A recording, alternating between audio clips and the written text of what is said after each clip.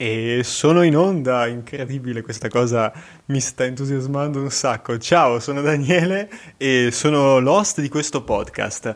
È semplice e, questa puntata breve sarà solo per spiegarti un po' di cosa parlerò. Quindi intanto credo che in un podcast serva una sigla, una canzone di sottofondo, quindi vediamo un attimo. Cominciamo subito da questo. Vediamo.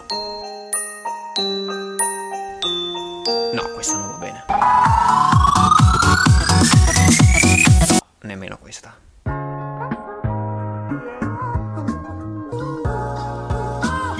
Ok, ci siamo. Questa può essere un buon inizio. Magari abbasso un po' il volume.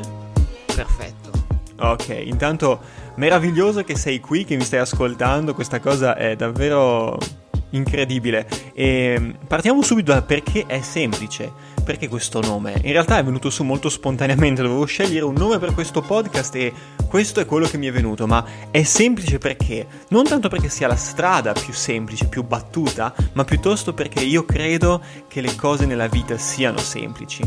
Siamo noi a complicarle. In questo podcast, infatti, ogni settimana approfondirò temi diversi, ispirati a una vita in armonia con se stessi, quindi con tutto ciò che ci circonda. Questo per evolvere verso una vita bilanciata e armoniosa.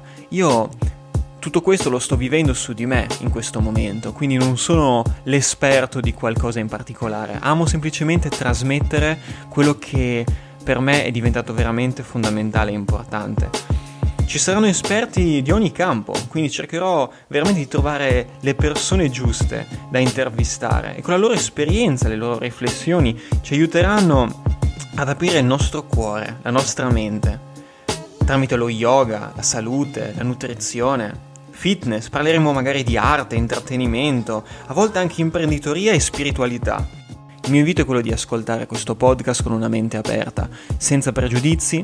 So che non è facile perché la nostra mente parla sempre, ci dice sempre quello che per lei è giusto o sbagliato, piuttosto cerchiamo proprio di abbattere queste barriere. Infatti anche la puntata non ha un copione, ma seguirà il normale flusso della conversazione.